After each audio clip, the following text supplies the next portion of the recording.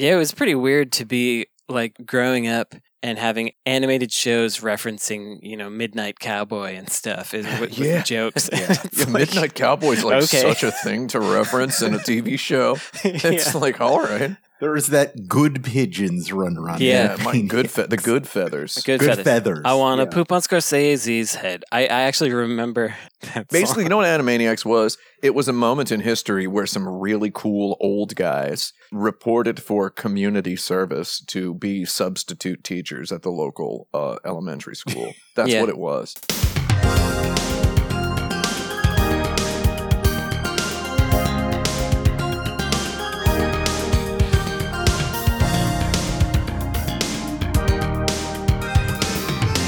Sometimes I think human beings are worse than animals. This is episode 312 of Insert Credit, a weekly talk show featuring a panel of video game experts kept in pecking order through our array of topics by a horrible buzzer.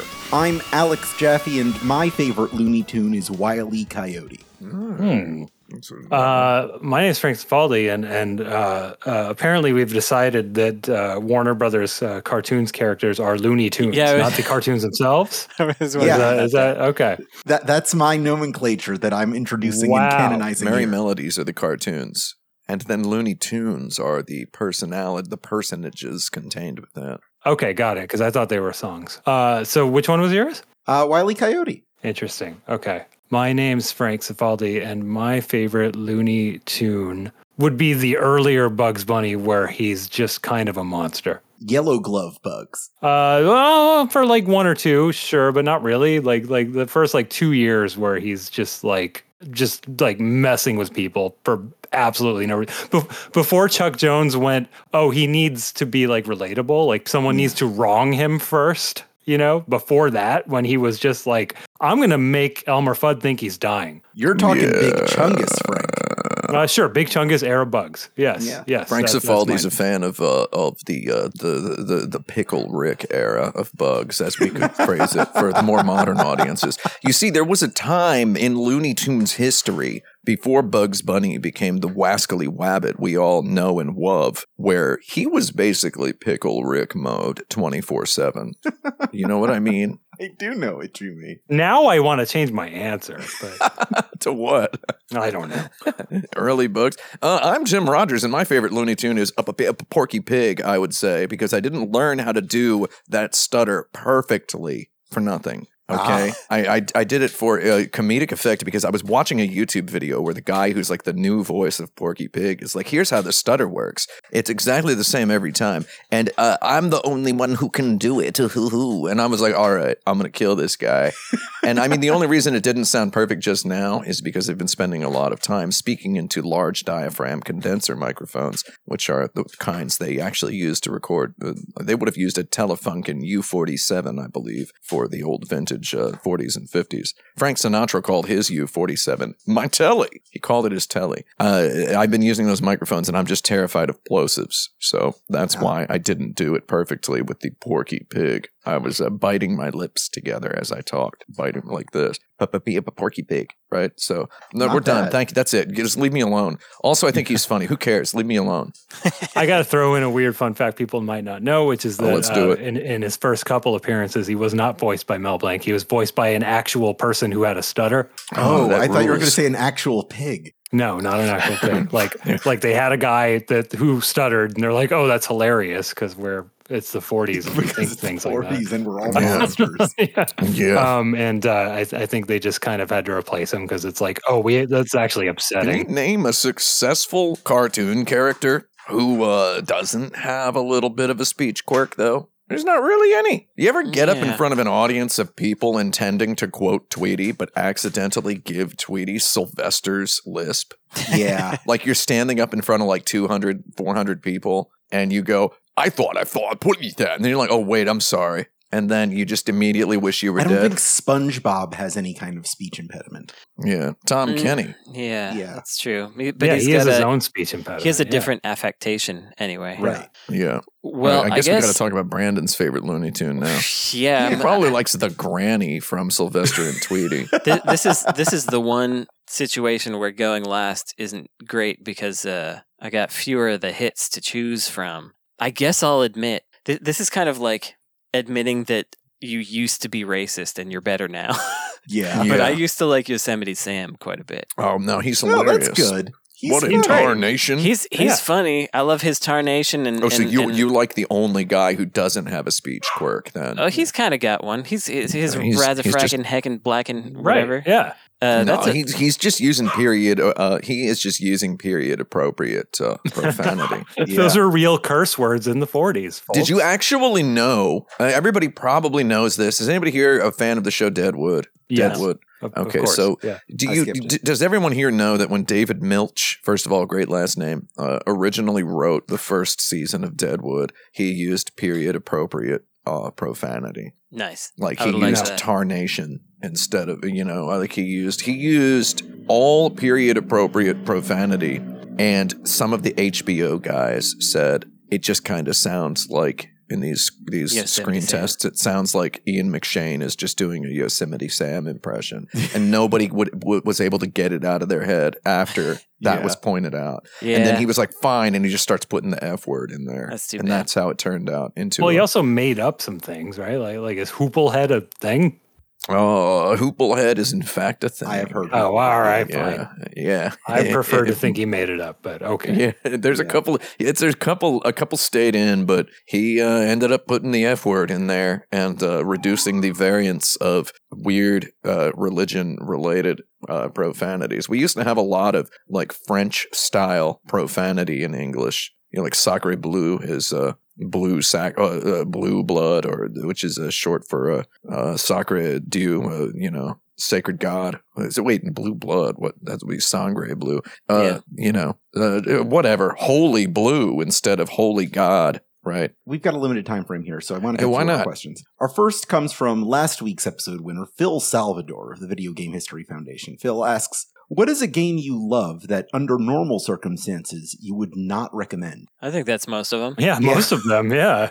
I remember, seeing someone who'd written a book that was called, I've mentioned this before, this book that's called 1001 Video Games to Play Before You Die. Yeah. And I was like, first of all, I don't like a goddamn book telling me I'm gonna die. It really seems like they're putting a gun to my head there, right?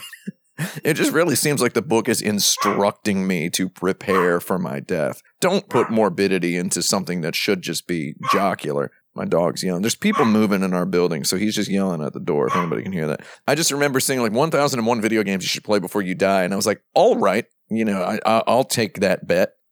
I'll cut that deck of cards, right? You kind of just look at a list of like what some of them are, and you're like, your eyes are scanning down this list, and you're just imagining like a god darn dilapidated old man, like you can see every vein in his body just lying on life support. He's got hours to live, which if I could just pick one of these so that this old man, this century-old man who's never touched a video game could enjoy one before he passes. And I'm just like, I don't know. None of these. I don't know, man. I don't know why, but like maybe once a month I think about just like the idea of playing Tetris on my deathbed, and that being the last thing I do. It's pretty I pass frequent from this mortal coil. That'd be a thing. Thought. I think the last thing I do on Earth is I'm just going to be high as heck on some kind of hospital drugs. Yeah, dude. I think is the last thing I'm going to do. And I'm going to be playing the greatest video game. Then it should be Tetris Effect. Yeah, that's right. dude. Man, Tetris Effect. Who here's played that Tetris Effect? I played it. I checked it out, and I was just like, it's just Tetris. It is. With really nice graphics. Oh, no, I disagree, because There's a little more. I think there's really good, interesting design that like kind of eases you into flow state. Yeah. And I think it actually does a really good job of inducing flow state via Tetris. I think that game's really fascinating design. I think you're wrong. I mean, I don't know. It didn't work on me. I guess I'm just not like a huge, I'm sure this is the most inflammatory way possible to frame this. I'm just not a huge Tetris guy. Not only that, I feel really burned that they didn't use the name suggestion that I gave them, which was Tetsuya Mizuguchi's expensive Tetris. I think that would have been a really good name for that game. Like, that's a really good video game name. Tetsuya Mizuguchi's to answer the question, Tetris. I really, really love some games that are just not good, So Phil, who's right over the wall, I just screamed his name. I like really bad platforming on the NES. I'm never going to recommend Hummer Team's take on the Titanic movie as a bizarre platform game that makes no sense, but I would play that right now. I love that game. Yeah. I've got a lot of examples like that. And every video game's embarrassing, right? I think we all acknowledge that, right? To an extent. Like liking any video game is embarrassing, right? I'm not embarrassed by that anymore. I don't know if I've ever been embarrassed to play video games, but I think it's all right. But definitely I would say but I know what you mean. I play those Valis games. I wouldn't recommend them to anybody. They're not right. Yeah. Like you're not going to give someone Valis and they're like, I get it, unless they already get it. I play Valis 3 pretty regularly, but I can't beat it. I give this to you on your deathbed, great-grandfather, so that you may leave this life with some faith in the younger generation from 30 years ago. I don't know. So my sincere answer here to this question would be, I honestly recommend playing a lot of video games. I have played, and I say this a lot in live streams and in videos, and people, I think they think the number's a joke. But it's no, I have played thousands of video games. The thing is, you don't have to play them all for 2 hours, 3 hours, right? Yeah. So when there's something like, I have gotten to a point where I can load up a game on the Mega Drive that I've never played and play it 3 minutes and be like, I got something, I don't even have to write it down in a notebook. I get something out of it. Yeah, there's something interesting to be found in almost any video game. You can. Yeah. There are reasons to recommend stuff, but I wouldn't. Yeah. I wouldn't go ahead and do it for most of them, because I realize that most people aren't like me or you that are gonna play this thing and be like, well, that's a fascinating little bit that they got there. My sincere answer is thus.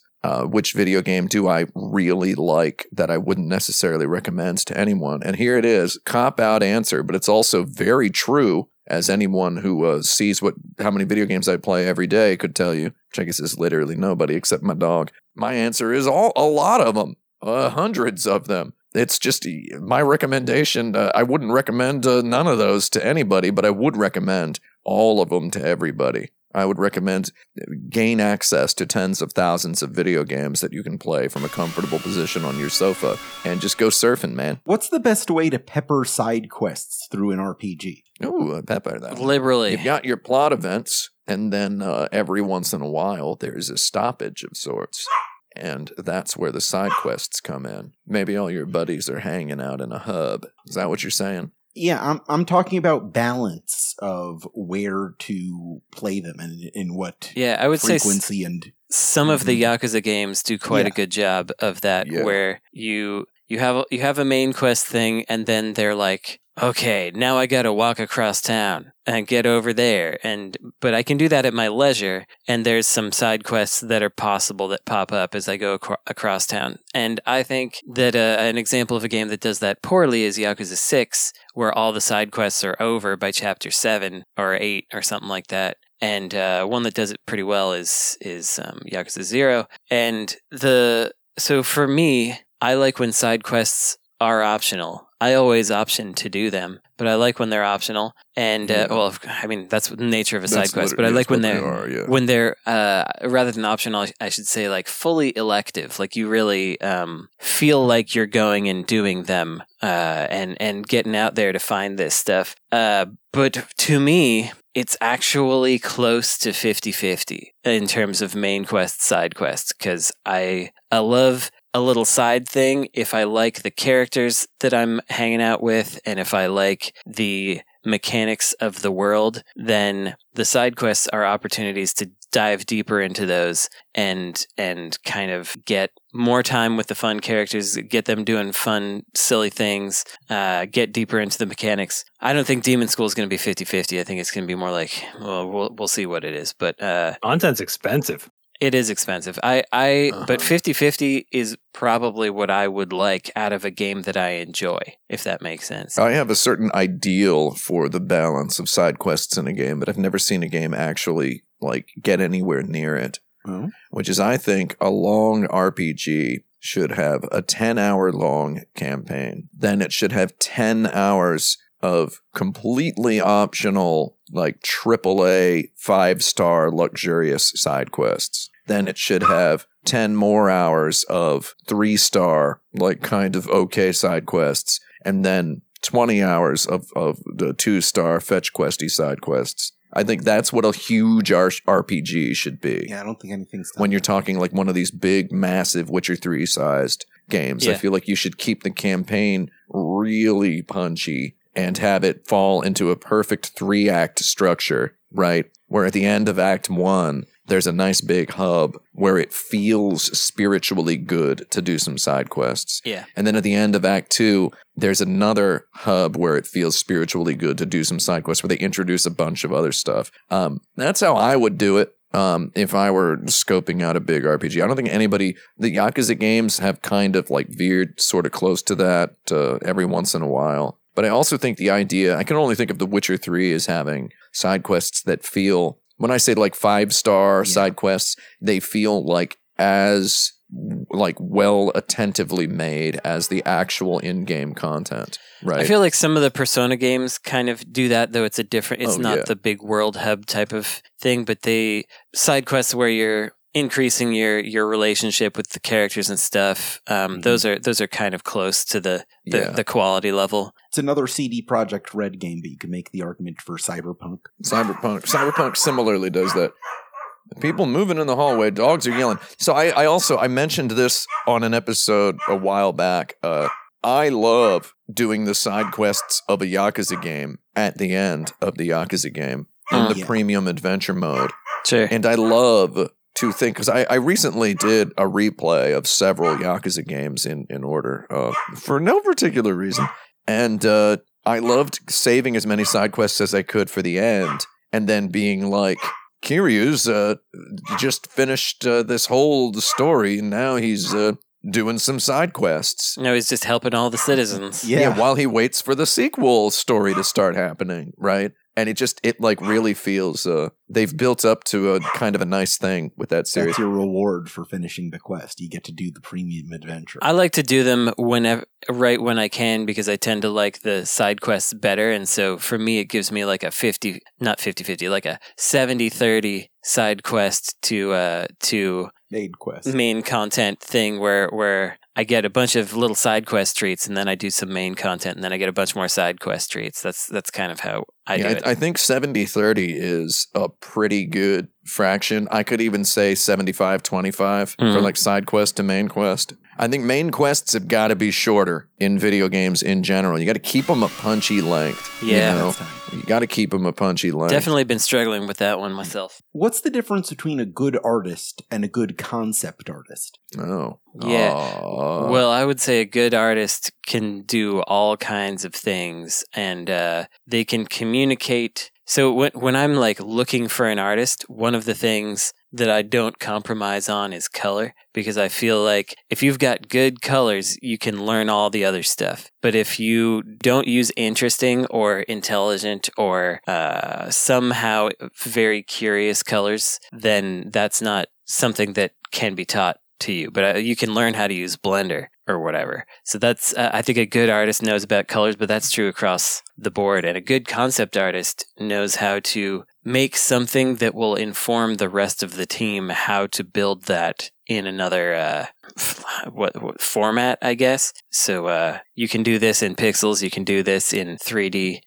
Concept artists should be like a stepping stone to in-game art, in my opinion, rather than like a tone piece, which is what a lot of people use it for.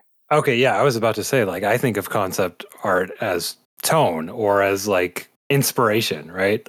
Like this is the feel that I want, right? Yeah. I think a good concept artist to artist relationship is one where it's like, I don't need you or even want you to translate what I've drawn here literally. I want you to understand the tone and like make art your way. Yeah. That fits this feeling that I've conveyed here in my way. And the difference between the two is very, the audience intention, right? Like, so the concept artist is trying to inspire further art, right? And like a in-game artist is basically making, I don't want to use the word utilitarian, but like they're making the assets that the player interacts with. And that's a very, very different practice. Yep. Yeah, there are hundreds and hundreds of considerations that must be taken into account when doing the art that actually gets used in the game that do not need to be taken into account when doing concept art. And that doesn't make concept art less of a nuanced technique or less of a field. I don't know. Concept art is it's hard to not make generalizations here, but the concept art is it's like jazz, man. And in-game art is like... It's like electronic music. You're handed some sheet music and you're told to play this guitar solo while we record you, right? It's being... there's more of a direction there. When we think of concept art in Western video games, in the Western world, video games and movies, animation and whatnot, movies are a big one for concept artists. A lot of concept artists in video games are people who also do concept art for films, right? So there's a lot of, there's a breed of people who is a concept artist, to these elite sort of concept artists. But it's when we think of concept art, we think of just these really elaborate paintings, right? These like really impressive looking paintings. But it is important to note, it is very important to note that some of the most famous video game artists, the rock stars, are concept artists. Yoshitaka Amano and Tetsuya Nomura, the concept artist who became a game designer, right? So it's like the art that those guys did, character designs are a type of, in a way, that's a type of, it's kind of a type of concept art. Somebody's going to get real mad at hearing that, but it's, when you think about it, they're not too different. Yoshitaka Amano's character designs, they call those character designs, but really, right? I mean, come on. The guy's a brilliant artist, but are those illustrations he did for Final Fantasy actually character designs? Come on, right? Yeah. Like those characters don't look anything like that in the video game, etc., etc. So I don't know. There's a Kazuko Shibuya. There was like some short documentary on YouTube that was really fun. It was Kazuko Shibuya, who is the acclaimed pixel artist of the Final Fantasy series. She did all of the pixel art for Final Fantasies 1 through 6. She also redid all the pixel art for the Pixel remasters. So anybody hating on the Pixel remasters is not paying attention to the fact that the original artist did do all that art. Like, I don't know. So it's a really neat thing where she specifically talks about her relationship with Yoshitaka Amano. Did any of you guys see this? No. It's neat. I'll look it up. Where she specifically talks about her relationship with Yoshitaka Amano, where she's like, they would send me from the Square office to his atelier to pick up the week's illustrations, right? And she was like, I would take them and I'd be like, ooh, this is nice. I like this guy. Who's this guy? What's this guy? What might this thing be? What kind of article of clothing is this? And he would just be like, oh, yeah, man, I don't know. It's pretty cool. Huh? What do you think? And then she would have to make pixel art characters out of all of this that animated and whatnot. And the real fun joke of that was it took several months for Yoshitaka Amano to realize that the girl coming to pick up the illustrations was the one doing all the pixel art. And that's a fun thing to look at. So that's the difference between concept artists and regular artists. One more question before we take a break. What will Link's first line of dialogue be in the live-action Legend of Zelda movie? Who cares? Yeah. Yeah, I think Frank's got it. Something monosyllabic. He's probably going to wake up in a bed and be like, oh, I'm so tired. Oh, what time is it? Oh, it's early. Something like that. It'd be cool if he doesn't talk. Man, the announcement of there being a live-action Zelda, and maybe it's just age-related hypersensitivity to this sort of thing, but that sure was a instant 0 to 60 bad take factory, that particular news. Oh, man, where do you see takes? Are there still takes somewhere? Twitter, dude. Yeah, they're on Twitter. It's like I open it up, once or twice a day, and I close it. It's really easy. I have to say, I'm halfway on board, believe it or not, to there being a Zelda movie, a live action Zelda movie, because I actually like all those Maze Runner movies that director did. I like all of them. I like those Maze Runner books, all right. I think they're pretty good. And if you're making like a YA oriented movie, as I'm sure this will be like for 13-year-olds in Nintendo's mind. That's a good person to have do it. I hope that. Well, the audience for YA stuff is actually not 13-year-olds. No, it's not. Of course, it's 35-year-olds. It's like now. 29 to 38. I think. Yeah, exactly. The YA audience. Exactly. It's people that remember being a teen. But the young adultification of the entire entertainment industry was complete around like 2013, I think. They need to get like a 22-year-old version of today's Tom Hardy who communicates mostly with intelligent grunts and looks. Something like that where you can really get a lot from the eyeballs and the vocalizations that are non textual, I guess. I mean, I think all you're seeing on the internet is fan casts that include like 5 different young white guys, which is a bit of a shame because, I mean, it is very funny to say Tom Holland. It's like very funny because he's Spider-Man and he's Nathan Drake. And if he was Link too, that would be really funny. People are joking about Chris Pratt. It's like, it's not as funny that Chris Pratt is Mario and Garfield as it is that Tom Holland is Nathan Drake and Spider-Man. Like, that's a little funnier, I think. And if he's also Link, that would be incredibly funny. I think that would be just, and I'm sure that's who they're going to go for. Because it's also Sony. Sony is also producing this movie, right? Did you see this? Yeah, that's funny. That's crazy. It's a Sony Zelda. I hope they can make a PlayStation game out of it. Yeah, and Sony's already got Tom Holland and as Spider-Man and Nathan Drake in 2 of their movies.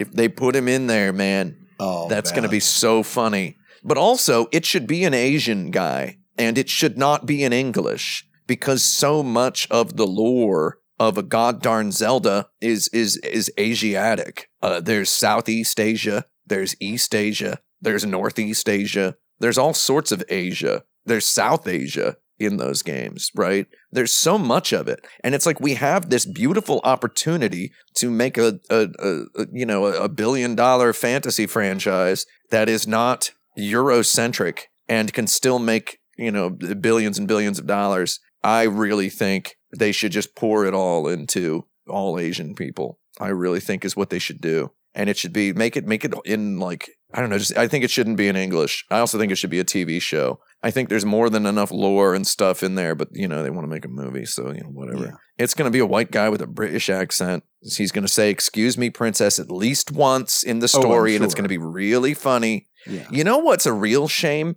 is being on the internet in the year 2023, and when someone mentions there's going to be a live-action Zelda film where Link is probably going to have dialogue, you instantly get people saying that Link should never talk because of the Philips CDI games, right? And they're citing that as their reason why Link should never talk. Oh, the Philips CDI games, that didn't work. As though that were the problem with those games. As though the problem with the Philips CDI Zelda games was Link talked. Also, these people need to just get old enough to remember the goddarn Zelda cartoon. Excuse me, princess. Y'all got to remember that. He talked then, and it was mostly fine, right? It was mostly fine. It was better than the Mario stuff. It was mostly fine. Yeah, it was better than, it was. It worked out better than Mario. So something that resurfaced because of people are talking about the Zelda cartoon. I'm going to give my recommendation early. The Legend of Beavis on YouTube, where someone took clips from the Zelda cartoon but dubbed in voices from Beavis and Butthead. It's just it is a remarkable work. I promise. It's really. I have a pitch for who it should be. All right, let's hear it. Ruby Rose as Link. As Link. I think that an androgynous lady would make who has some martial arts training would be a really good Link. I think it would be a good idea to cast an actor, though.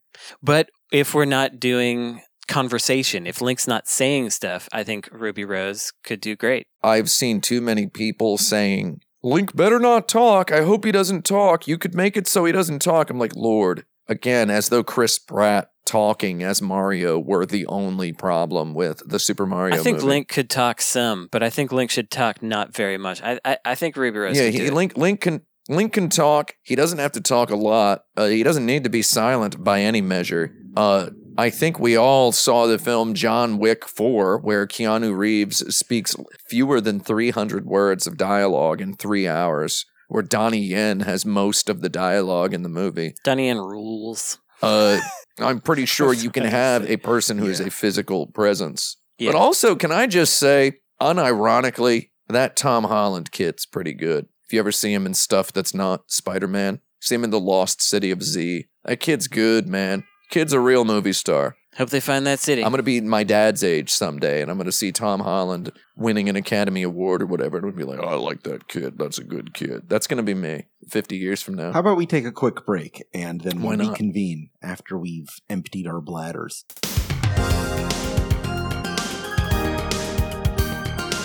The following ad supports the Insert Credit podcast, but is not necessarily endorsed by its individual members.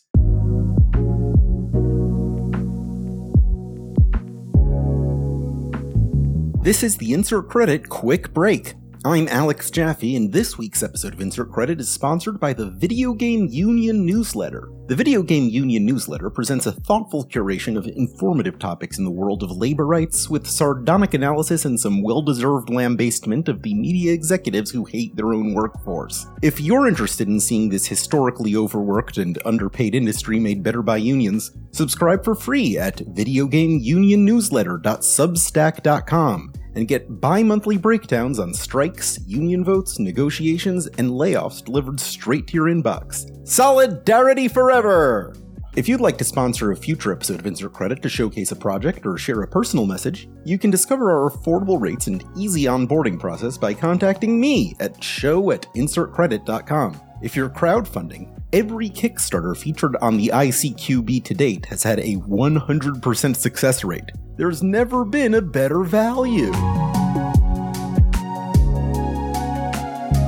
Welcome back to Insert Credit. It's time for us to go to the dirt bag. This is the point in every episode where we take a question from one of the patrons at patreon.com/insertcredit, whose donations keep the show going, and they also get monthly bonus episodes. Even more than monthly bonus episodes at the current point. We're introducing a bunch of Insert Credit Gaiden episodes from Brandon's Misadventures in Japan that you might be interested in checking out. But you also get access to this form that lets you ask your own questions of our panel. This week's question comes from Jerome, who asks, which real people have had the most legally distinct video game characters based on them? For example, Bruce Lee would get a credit for Fei Long in Super Street Fighter and Liu Kang in Mortal Kombat, and Sylvester Stallone would get credit for Rambo in Revenge of Shinobi. Yeah. Legally, okay, so the question is legally distinct lookalikes?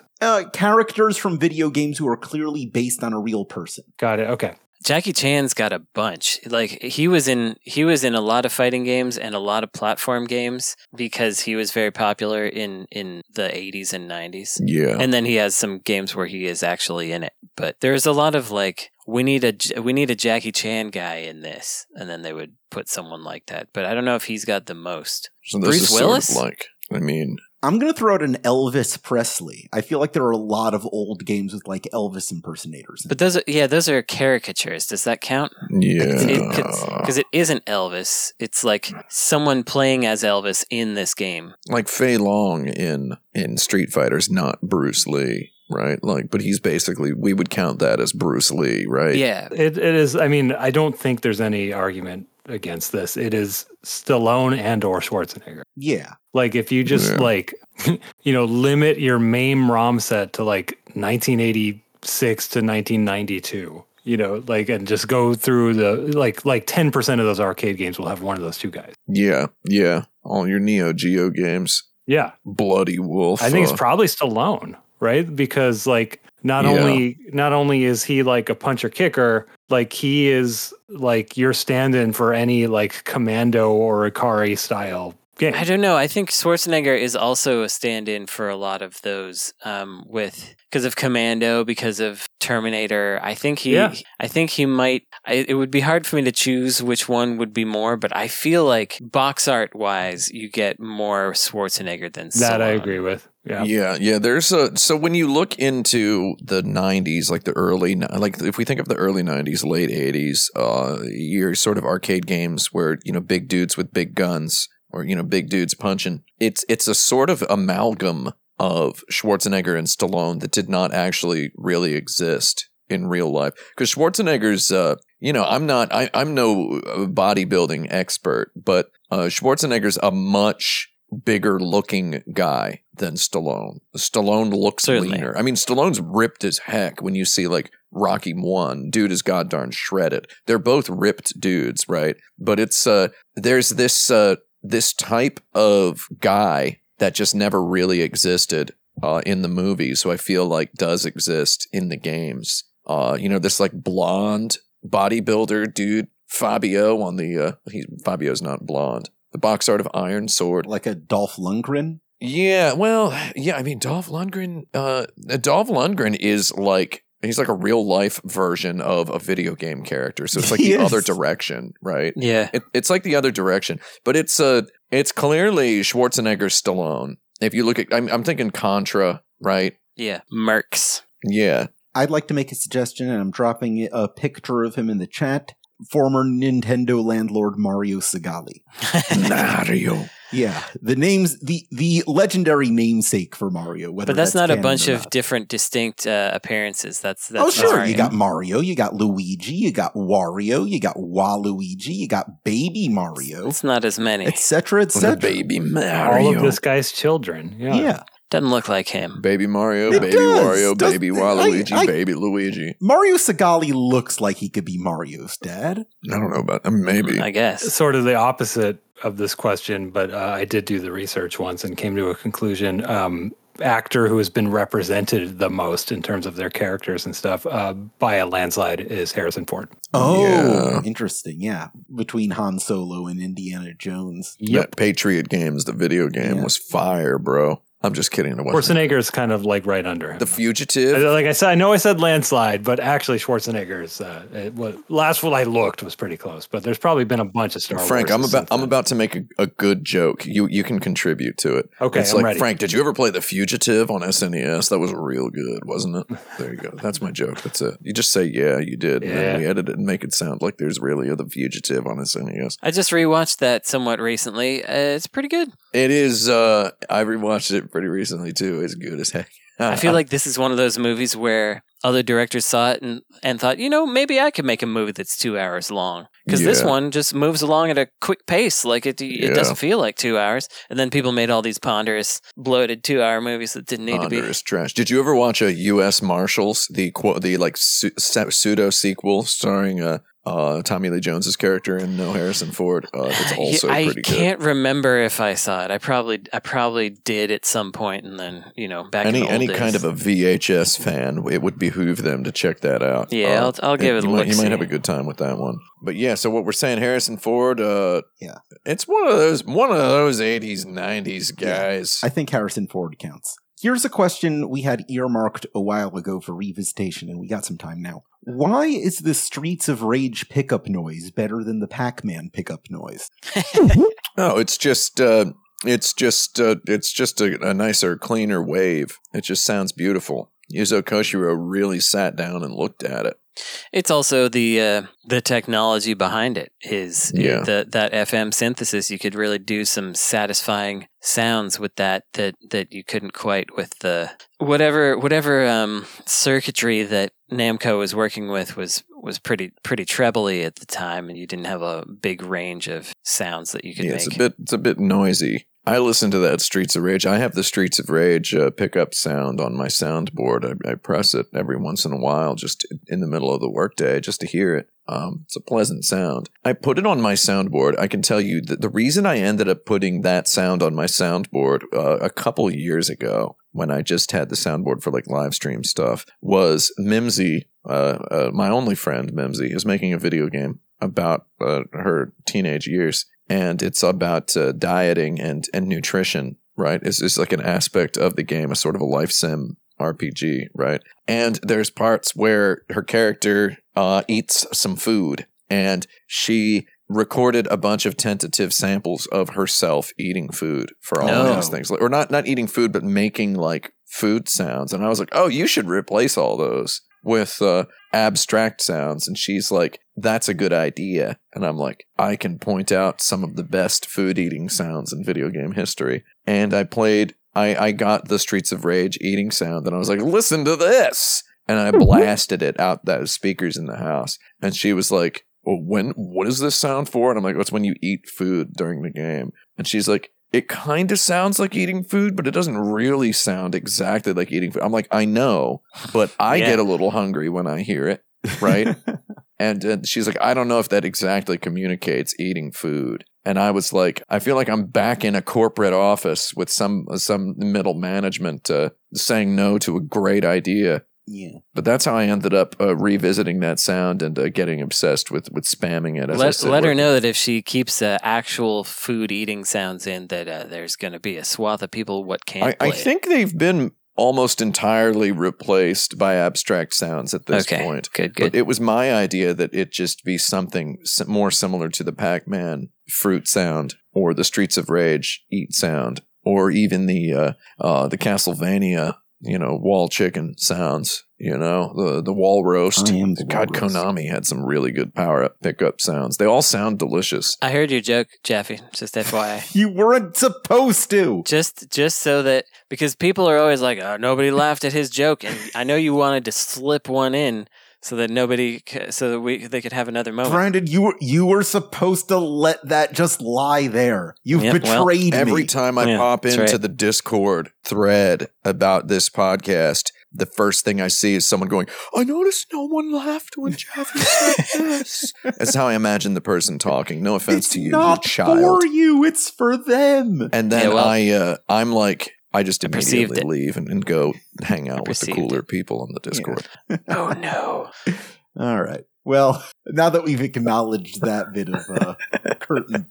I've never gotten to ask anybody that worked on those Castlevanias whether there was any thought process behind there being a chicken in the wall. Like, did they stop and think, what, this probably doesn't make sense? Or were they just like, they got these in other games. This represents food, so we'll be able to tell what it is. We were already using hearts for something else, so I would love to ask those people if they thought about it. I assume that they probably didn't super think about it, but if there's Perhaps like a lore, someday all will be revealed regarding that. I hope so. Stay tuned. I will. I've got another question for you guys. Yesterday, Shane from Necrosoft sent me this Wikipedia article listing the 17 types of games that Buddha would not play. I'm dropping it in the chat right now.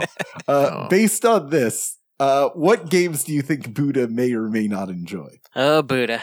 Let's see. He would not play games on boards with 8 or 10 rows. Just. Wow. So he wouldn't play Demon School. So blasted. Yeah, he'd be like, can you play this level of Fire Emblem for me? I gotta skip this one. Interesting. I see playing with someone's ears, eyes, or noses on here, so the opening game from Super Mario 64 is right out. Oh, wow. He wouldn't play Mario Kart. No games with toy carts. No games with toy carts. No games with toy bows. All Nintendo games are gone. Yeah. No toy windmills made from palm leaves. That's pretty specific. Yeah.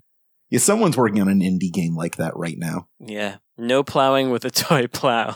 So farming sims are out. Oh, yeah. So are we trying to figure out what games Buddha wouldn't play or would play? I think what we're trying to do is just read this list and make a quick comment on each entry on it, I think. Yeah. More or less, yeah.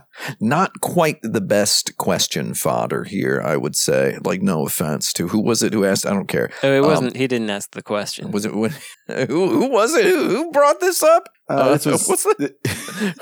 It's not important. The modern game of chess had not been invented at the time the list was made. 8x8 board, though.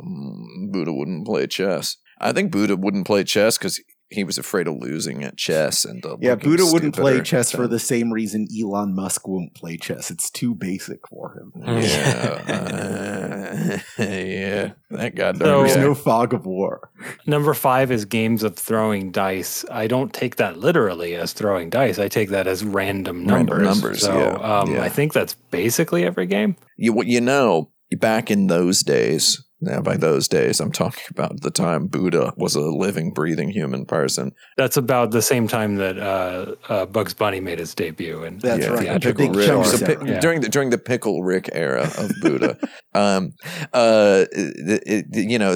number 0 had just barely been invented. Right, the concept of 0. The concept of infinity was just barely begun to starting to get poked at with a stick. Those fools. And I would say that I do not believe anyone existing on Earth had ever voiced or written down thoughts concerning the idea of true randomness. I do not think that idea had ever occurred to anyone at that point in time. Fun to think about, isn't it? But I think if anybody had a concept of true randomness that they didn't bother putting into words, it might have happened one day while Buddha was smoking something good, I think. He might have thought about it. And that's why... It may have occurred to the funky Buddha. That's why he's the GOAT, as the kids say. That's why he's the GOAT. Because he thought of what if it was possible to just... That's why he didn't like dice, is what I'm saying. That's why there are no dice games, because he thought there's no dice can be truly random, is what he postulated. There is kind of a lot of randomness disliking in here. Number 6 being dipping the hand with the fingers stretched out in flour, water, etc., striking the wet hand on the ground and calling out "What shall it be?" and guessing what the form of results. It's.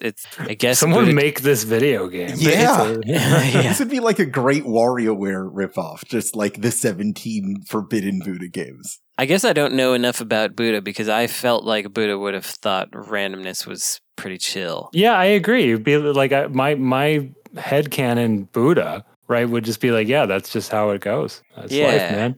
That's life, baby, as he's famously quoted as saying. We don't have time to get into this, and I don't see this as the proper venue for such a discussion, but I so wildly disagree with that.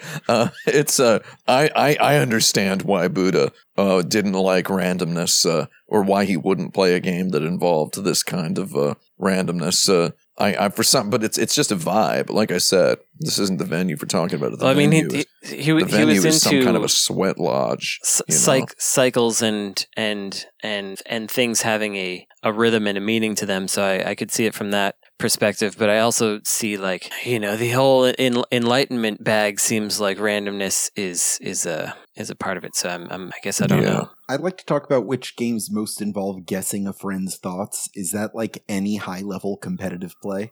Yeah. It's also the Jackbox games. Yeah, it's all the Jackbox games. Yeah. I mean, but it's Street Fighter, it's Dota, it's LOL, it's any game with a meta. It's all of those. I mean, one would argue that a fighting game is more a game of guessing one's opponent's thoughts than it is a game of knowing how to do a Shoryuken, right? Yeah, it's in waves of that. Like, there's the mechanical knowledge that you need first, but the application is about reading the other person. Games of throwing dice. Every single JRPG is off the table there. Ball games are off as well. So almost the whole sports genre is gone. I mean, I don't really think he'd play any games at all. That's what it's looking like. That's what it's looking like. I don't see anything here forbidding Tony Hawk's Pro Skater. Imitating deformities. He wouldn't play Dororo. Well, hang on. So, is skateboarding in real life a game? Because number 2 says the same games played on imaginary boards. One would argue that being on a skateboard is number 1, Frank. Oh, is it? Yeah. The 8 or 10 row games, yes. Yeah, so you can't play 8 or 10 row games in the sky, is what that means. Consider anything where just existing in a state of doing the thing is a challenge in itself, like rolling down a sidewalk on a skateboard. I'd consider that a game. Yeah, so maybe Tony Hawk is fine. Yeah, if blowing through a leaf pipe is a game, then surely skateboarding is a game. I think what is a skateboard if not a kind of toy cart, though? That's true. Yeah, that's a good point. Well, yes, back to the drawing board. Back to the drawing board. It's time for us to go back to Violence Island.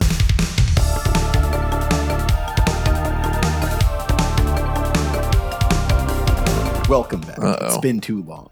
This is the segment where I take suggestions for who would win in a fight scenarios from forums.insertcredit.com. We decide once and for all what the answer is, and then we pitch those winners against each other until one person remains at the heap of the pile. Our first match is Beautiful Joe versus Agent 47 with Diana Burnwood providing comm support remotely. Agent 47 has his pistol, lethal poison, and 3 coins. Okay, that's very specific. I don't remember what Beautiful Joe can do.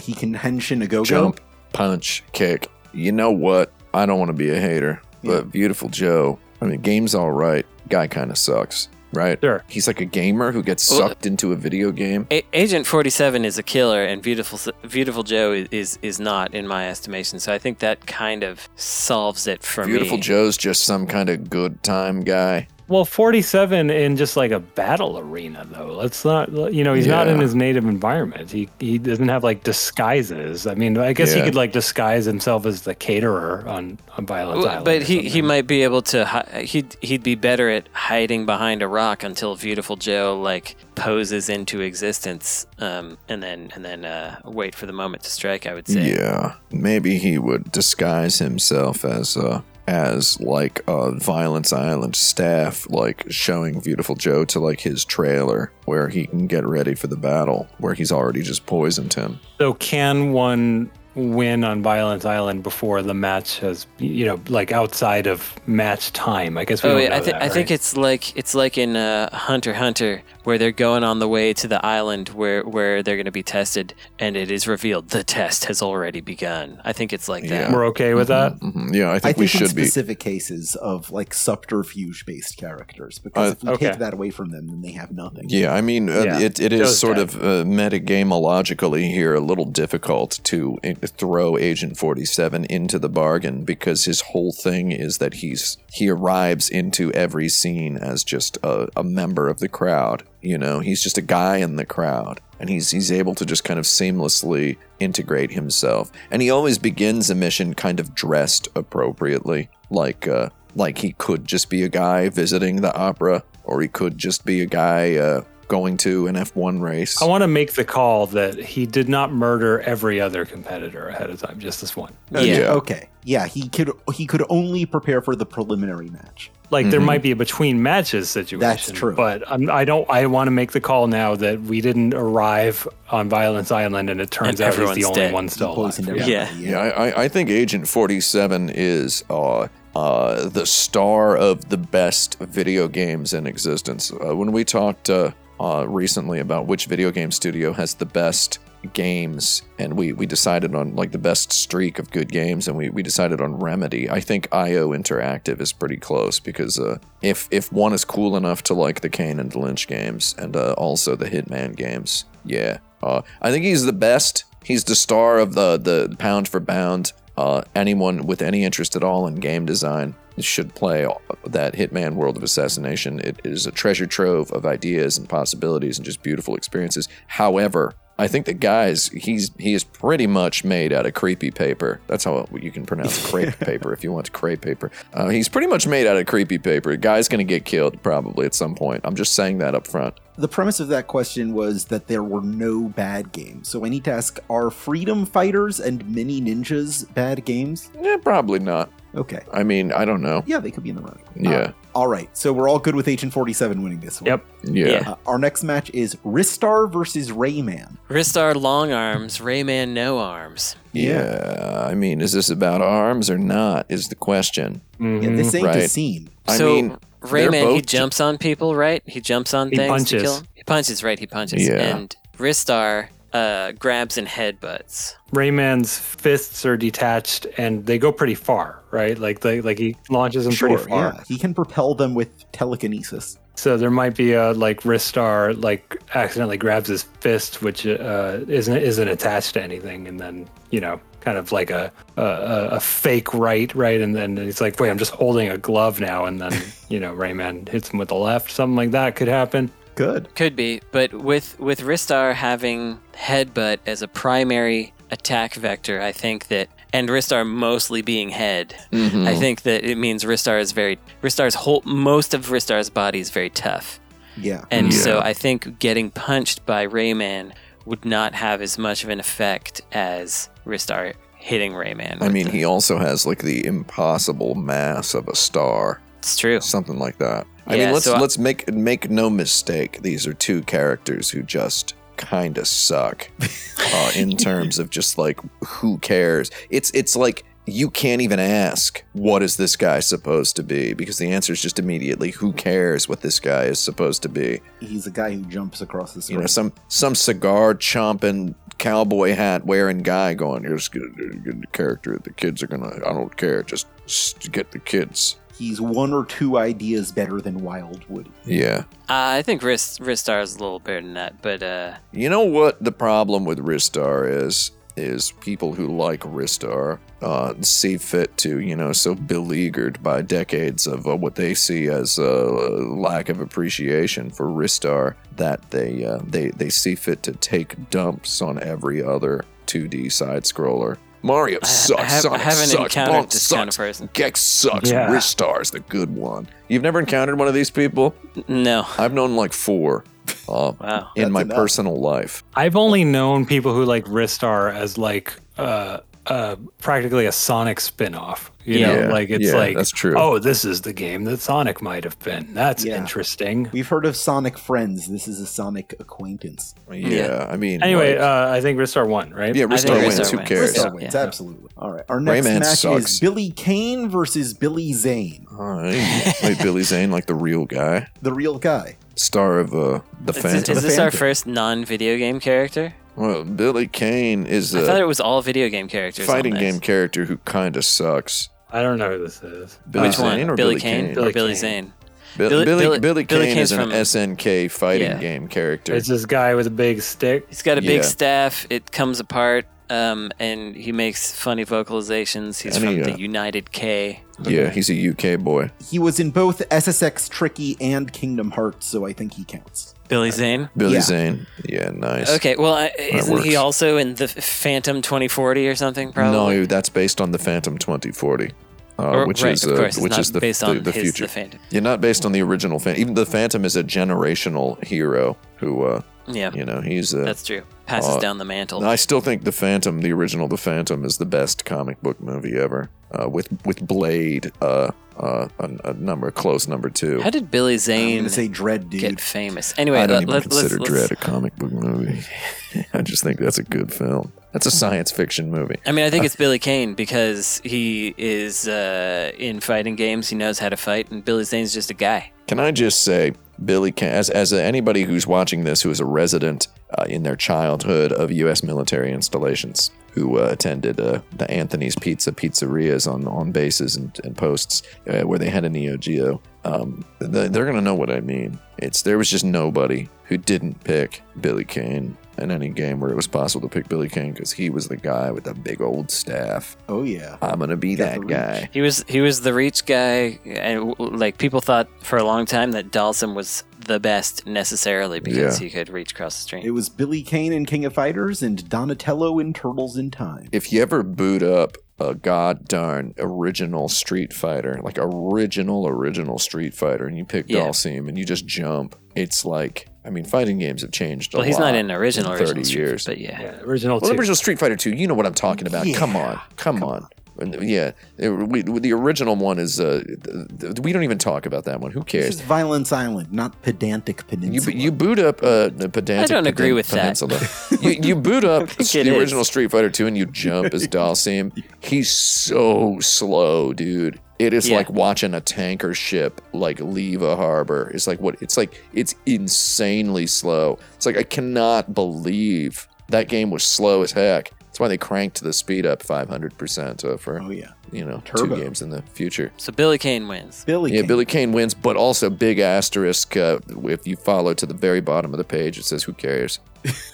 Also, I think it's really important to point out that Billy Kane is not my lover. No. Just the girl who Yeah. claims that I am the one. And it's not even Billie Jean either, right? Yeah. Mm-hmm.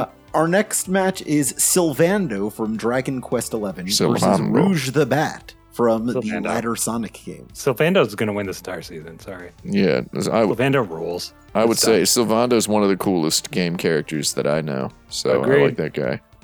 I like that guy a lot. He's like the Majima of Dragon Quest XI. Oh, man. I feel like if Sylvando somehow lost, like all positive spirit in the world would lose. You know what I mean? Like the stakes are very high for that guy being defeated. I mean, I'm immediately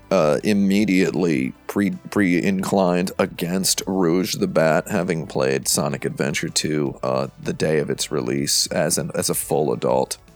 Yeah. And those Rouge and Knuckles missions are, if you can defend those missions, please don't get a job at a AAA video game studio in a design role. Rouge the Bat reminds me of the joke I almost made with the Looney Tunes thing, which was Lola Bunny. I was going to say Lola Bunny was my favorite Looney Tune. Yeah. And it gave me an awakening, etc. But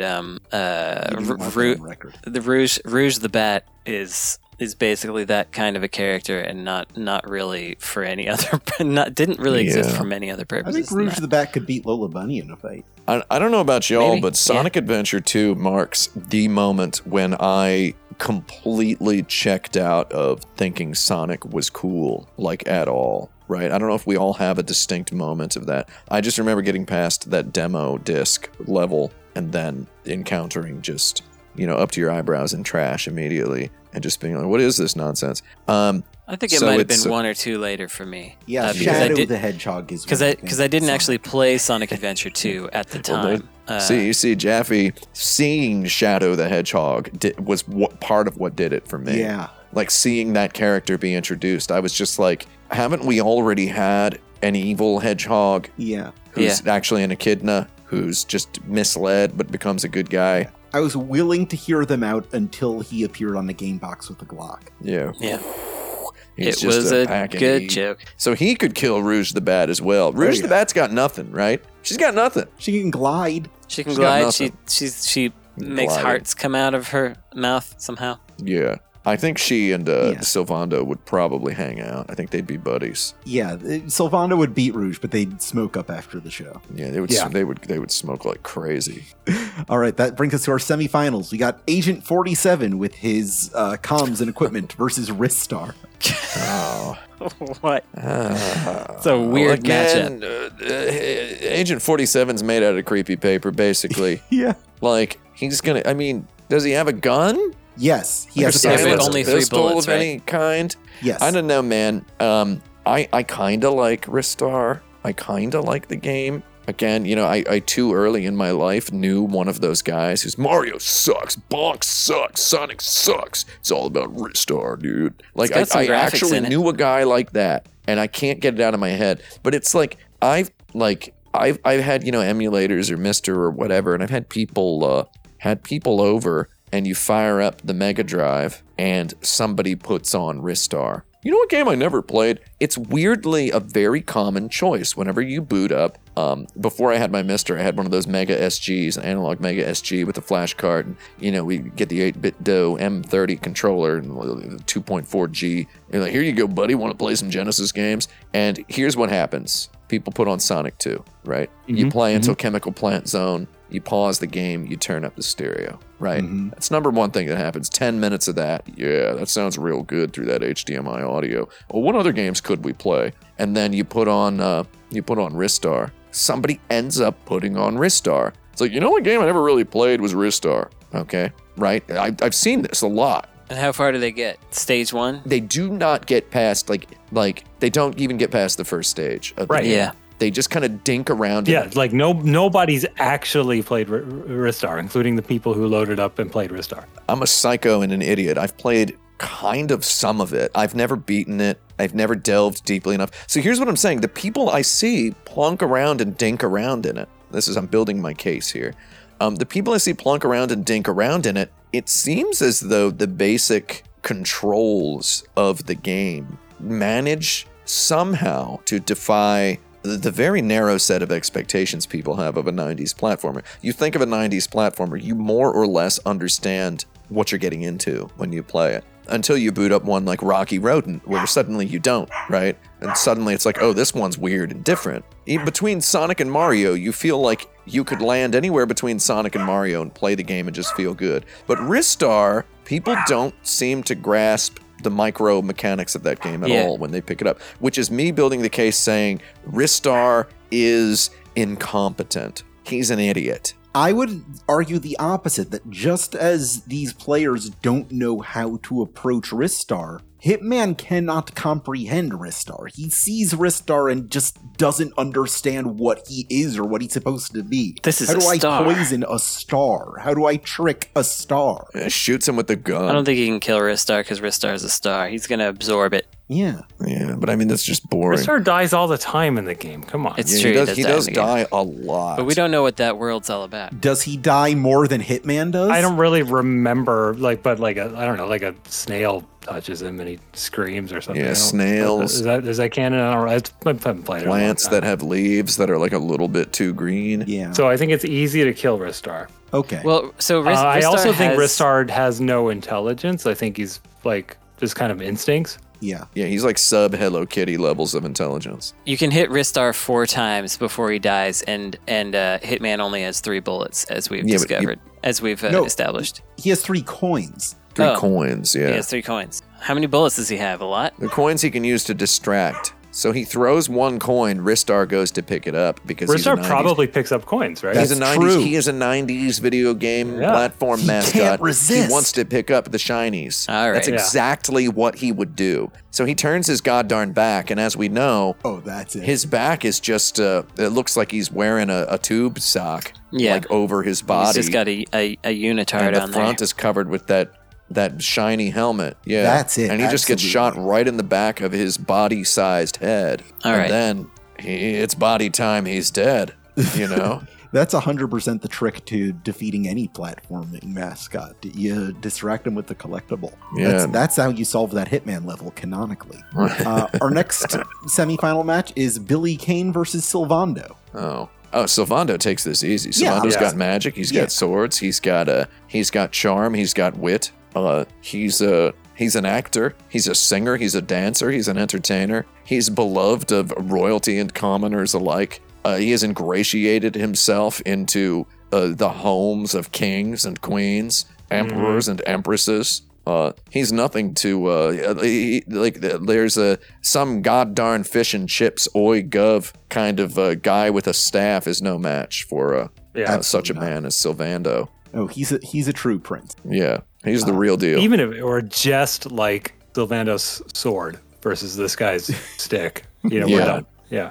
Even if they had the exact same capabilities, yeah. Which brings us to our final, which is Agent 47 versus Sylvando. It's real fun to get Agent 47 into the end here. Yeah. So here's the problem. If this were in some kind of an urban environment, Sylvando has so many character traits. He is so well written. His backstory is so well fleshed out. All of his avenues are so literarily explored over the duration of the bounteously generous campaign of Dragon Quest XI. All of his qualities are so well represented that he basically could have a whole Hitman level structured around him, is how well he realized he is. Like, he's the kind of guy Agent 47 could be asked to kill because he has that much of a personality. But we're not in some urban environment. We're not at some festival or, right? We're on an island where these 2 guys just have to fight. And that's not where Hitman shines. Yeah, that's not Hitman's biggest. Again, guys made a creepy paper. Yeah. So, I don't know. I feel like Sylvando would see right through the coin gambit. Oh, yeah. He'd flip the coin, and then Sylvando would throw a knife at it and just pin it to a tree or whatever. Oh, that's great. Yeah, I think it would end up like in a soda machine. Yeah. Plunk right in there, and like 3 sodas would come out and like confetti. A big old delicious beverage. He'd toss one to Rouge the Bat, and he'd toss one to Billy Kane. Yeah. They'd all crack open a cold one. Billy Zane would be there too. Oh, sure. Billy Zane rules. Yeah. Okay, so this is tough. I think Sylvando survives anything due to his spirit. His spirit overcomes anything. He's a real contender for our Tournament of Champions. Yeah. But 47 has no heart, right? Like he. Yeah. Well, I mean, if you've played the recent Hitman 3, where they get a little bit more into 47's quote-unquote backstory than one would expect. He's got a little more... Is he capable of being like, I can't kill this guy? He's too good? Yeah, but also not really. But also, I don't know, he gets... I mean, I guess Hitman 3 starts... I don't want to spoil Hitman 3 for anybody. Did you know, by the way, listener, if you purchase Hitman World of Assassination on the Epic Game Store or Steam, you get Hitman 2016, you get Hitman 2 2018, and you get Hitman 3. You get all of them in one game, all of the missions just beautifully flowing together as one Mondo-long campaign. And each one of the missions is a beautiful thing. And it frequently goes on sale for around $26 to $29. Definitely... it's the best goddarn value. It's like buying a whole franchise for $25 if it's on sale. Definitely get that one. But yeah, toward Hitman 3, he starts killing people who deserve it according to his judgment. So he might end up killing like us, right, for putting on this tournament. Oh yeah. Yeah. Yeah. He's got that power. Okay. To if he survives.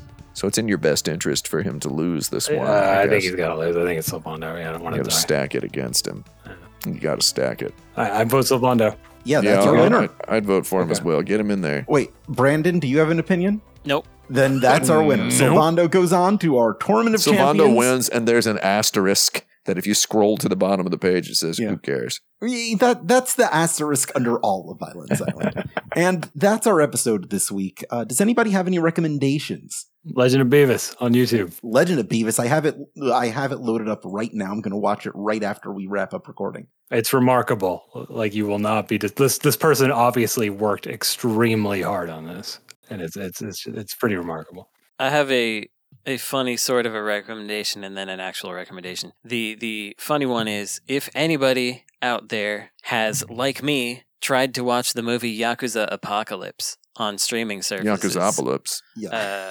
Legally. I knew that was coming. Which is a Takashi Miike movie about Yakuza vampires. And then you have gone to the first obvious place, which was Amazon Prime, and then noted that the sound gets to be 2 minutes off from the visuals eventually. It starts 30 seconds off for a while, and then it just gets worse. It's completely unwatchable. And then you've thought, well, where's the next place I could watch that? And then you try the it's also on Hi-Ya from the Roku channel, and there all the subtitles have words that are just chopped in the middle that and it don't make any sense. And so guess where you got to watch it? Tubi.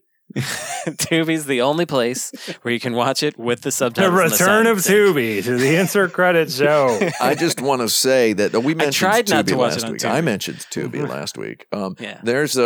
There are people out there who who would not mind the subtitle words being messed up. Especially like the people, I think a lot of them are people our age who owned a lot of Chinatown VCDs in the 90s and early 2000s of kung fu movies and whatnot, who owned a DVD of Iron Monkey, a bootleg. But there's people out there who just wouldn't mind that first one. And that blows my mind. That makes me feel like ripping my own head off to think of people who that's almost as bad as watching something with the motion smoothing on. Mm-hmm. Yeah. And then my real recommendation is the most Dreamcast game of 2022, Saturnalia, which I mentioned during our Games of the Year for the last one. That is now out on Steam as of last couple days. And so if you want to play a game that is like Illbleed plus D2 set in a giallo kind of Italian horror universe, that's probably the one that if you have those very specific interests, this is the game that you can play, and it's now on Steam. It's already been on a whole lot of other stuff, but it's out on Steam now, so check it out. Steam. Tim, you want to recommend Dragon Quest XI? I've already made enough money for those goddarn people. In fact, I don't want to overstate my influence, but apparently it was a lot. It's impossible to tell. I will say that if anyone out there is interested in this is actually something that might interest a lot of people here. It's a video game related thing, so it doesn't really count as like a general recommendation. Though fans of the work of Toshihiro Nagoshi, the maker of Super Monkey Ball and F-Zero GX, and Sega Rally and Daytona USA, might be pleased to know that just yesterday, as per the time of this recording, just yesterday, M2, Sega released an M2 port of Daytona USA 2. It was never been released for a home console ever, and it's now available on Steam, PlayStation 5, Xbox Series X. You got Daytona USA 2 for the first time playable in perfect fidelity on a home console, legally purchasable from Sega. Unfortunately, it costs $49.99, and the menu is an entire video game about Kazuma Kiryu, and it's called Yakuza Like a Dragon Gaiden, the man who erased his name. But nice. That is out there. And it's now, we're going to be probably seeing it. You're probably not going to be able to throw a goddarn like medium-sized cinder block fragment in, any small town DMV without hitting someone who was in the middle of a conversation about how they'd always thought Daytona USA 2 was better than the original, right? Like, it's going to happen, and it's going to become unbearable everywhere in the world, and no one's going to be talking about anything else. But people, you're going to be seeing a lot of your friends, loved ones. I know Thanksgiving's around the corner. You're going to sit down and your uncle's going to go, I've always thought that Daytona USA 2 was better than Sega Rally. You're going to be hearing people just bringing out these unhinged opinions. And I want you to get ahead of it and know Daytona USA 2 is incredible. If you've never played it, it is a wonderful, wonderful video game. And now you can play it on any home console. You just have to be pretty entrenched in the Yakuza series in order to be able to, if it's worth $49.99 to you, you do have to sit through a bit of an intro involving many characters you might have never heard of or seen if you've never played a Yakuza game. But you can probably do it. Daytona USA 2, baby. It's That's here. a great recommendation. It's here. Tim, do you check this out? This is why I stood up. There was a Daytona USA anniversary CD box set which has the soundtrack of Daytona 2 on it, among many others. It's 4 discs of Too Much Daytona. Also, if anybody listening to this is located in the Indianapolis, Indiana metro area, Boss Battle Games at Castleton Square Mall is one of the few places in the entire world that has perfect, beautiful, vintage, ultra high quality 8 linked Daytona USA cabinets. You might try to bring up some Dave & Buster's or Round One in your neighborhood, dear listener, but no, they ain't got nothing on this. Yeah, there's only 4 connected at the Round One in Concord. I will say also, to my knowledge, Boss Battle Games and Castleton Square Mall in Indianapolis, Indiana, who is not paying for a sponsorship here, I think they're the only place in the entire world where you can play 4-player F-Zero GX Deluxe. They have 4 linked deluxe cabinets. So any Sega racing fans, if you get that Daytona USA 2 and you want some more, you want to see where did these guys go next with racing games, check out that F-Zero GX in that particular arcade. I have some specific recommendations myself for the first time in a while. I'd like to talk a little bit about Aftermath. Our friend Gita Jackson and our acquaintances Nathan Grayson, Riley McLeod, and Luke Plunkett just started a worker-owned, reader-supported news site covering video games and culture. And it's also the home of my brand new podcast. It's called 52 Pickup, and it's focused centrally on a DC comic book series that came out in 2006 that Gita Jackson and I both fell in love with at the time and kind of lost our minds reading. And we go deep into it every episode and talk about how it reflects kind of the way we think about comic book universes today. It's something I'm immensely proud of, and I hope you give it a try, whether you care about comic books or not. Also, if you've enjoyed this episode or any episode of Insert Credit, please rate and review our show wherever and however you can. I read all those reviews and I love them to bits. You could also support us on patreon.com/insertcredit, where you could become a patron to submit your own questions, listen to monthly bonus episodes, and help pay my rent. If you'd like to sponsor our show with an advertisement or personal message, you could do that by contacting us at show@insertcredit.com. You could also join our community at forums.insertcredit.com or find videos of these episodes on youtube.com/insertcreditshow. Please wishlist the assuredly side quest heavy Demon School on Steam. And here's a tip from me. If you donate to the Video Game History Foundation at gamehistory.org right now, you'll be contributing to a very cool secret thing that Frank is working on. This episode is edited by Esper Quinn, with original music by Kurt Feldman. I'm Alex Jaffe. I'm Frank Cifaldi. I'm Tim Rogers. I'm Brandon Sheffield. And we'll see you next time on Pedantic Peninsula.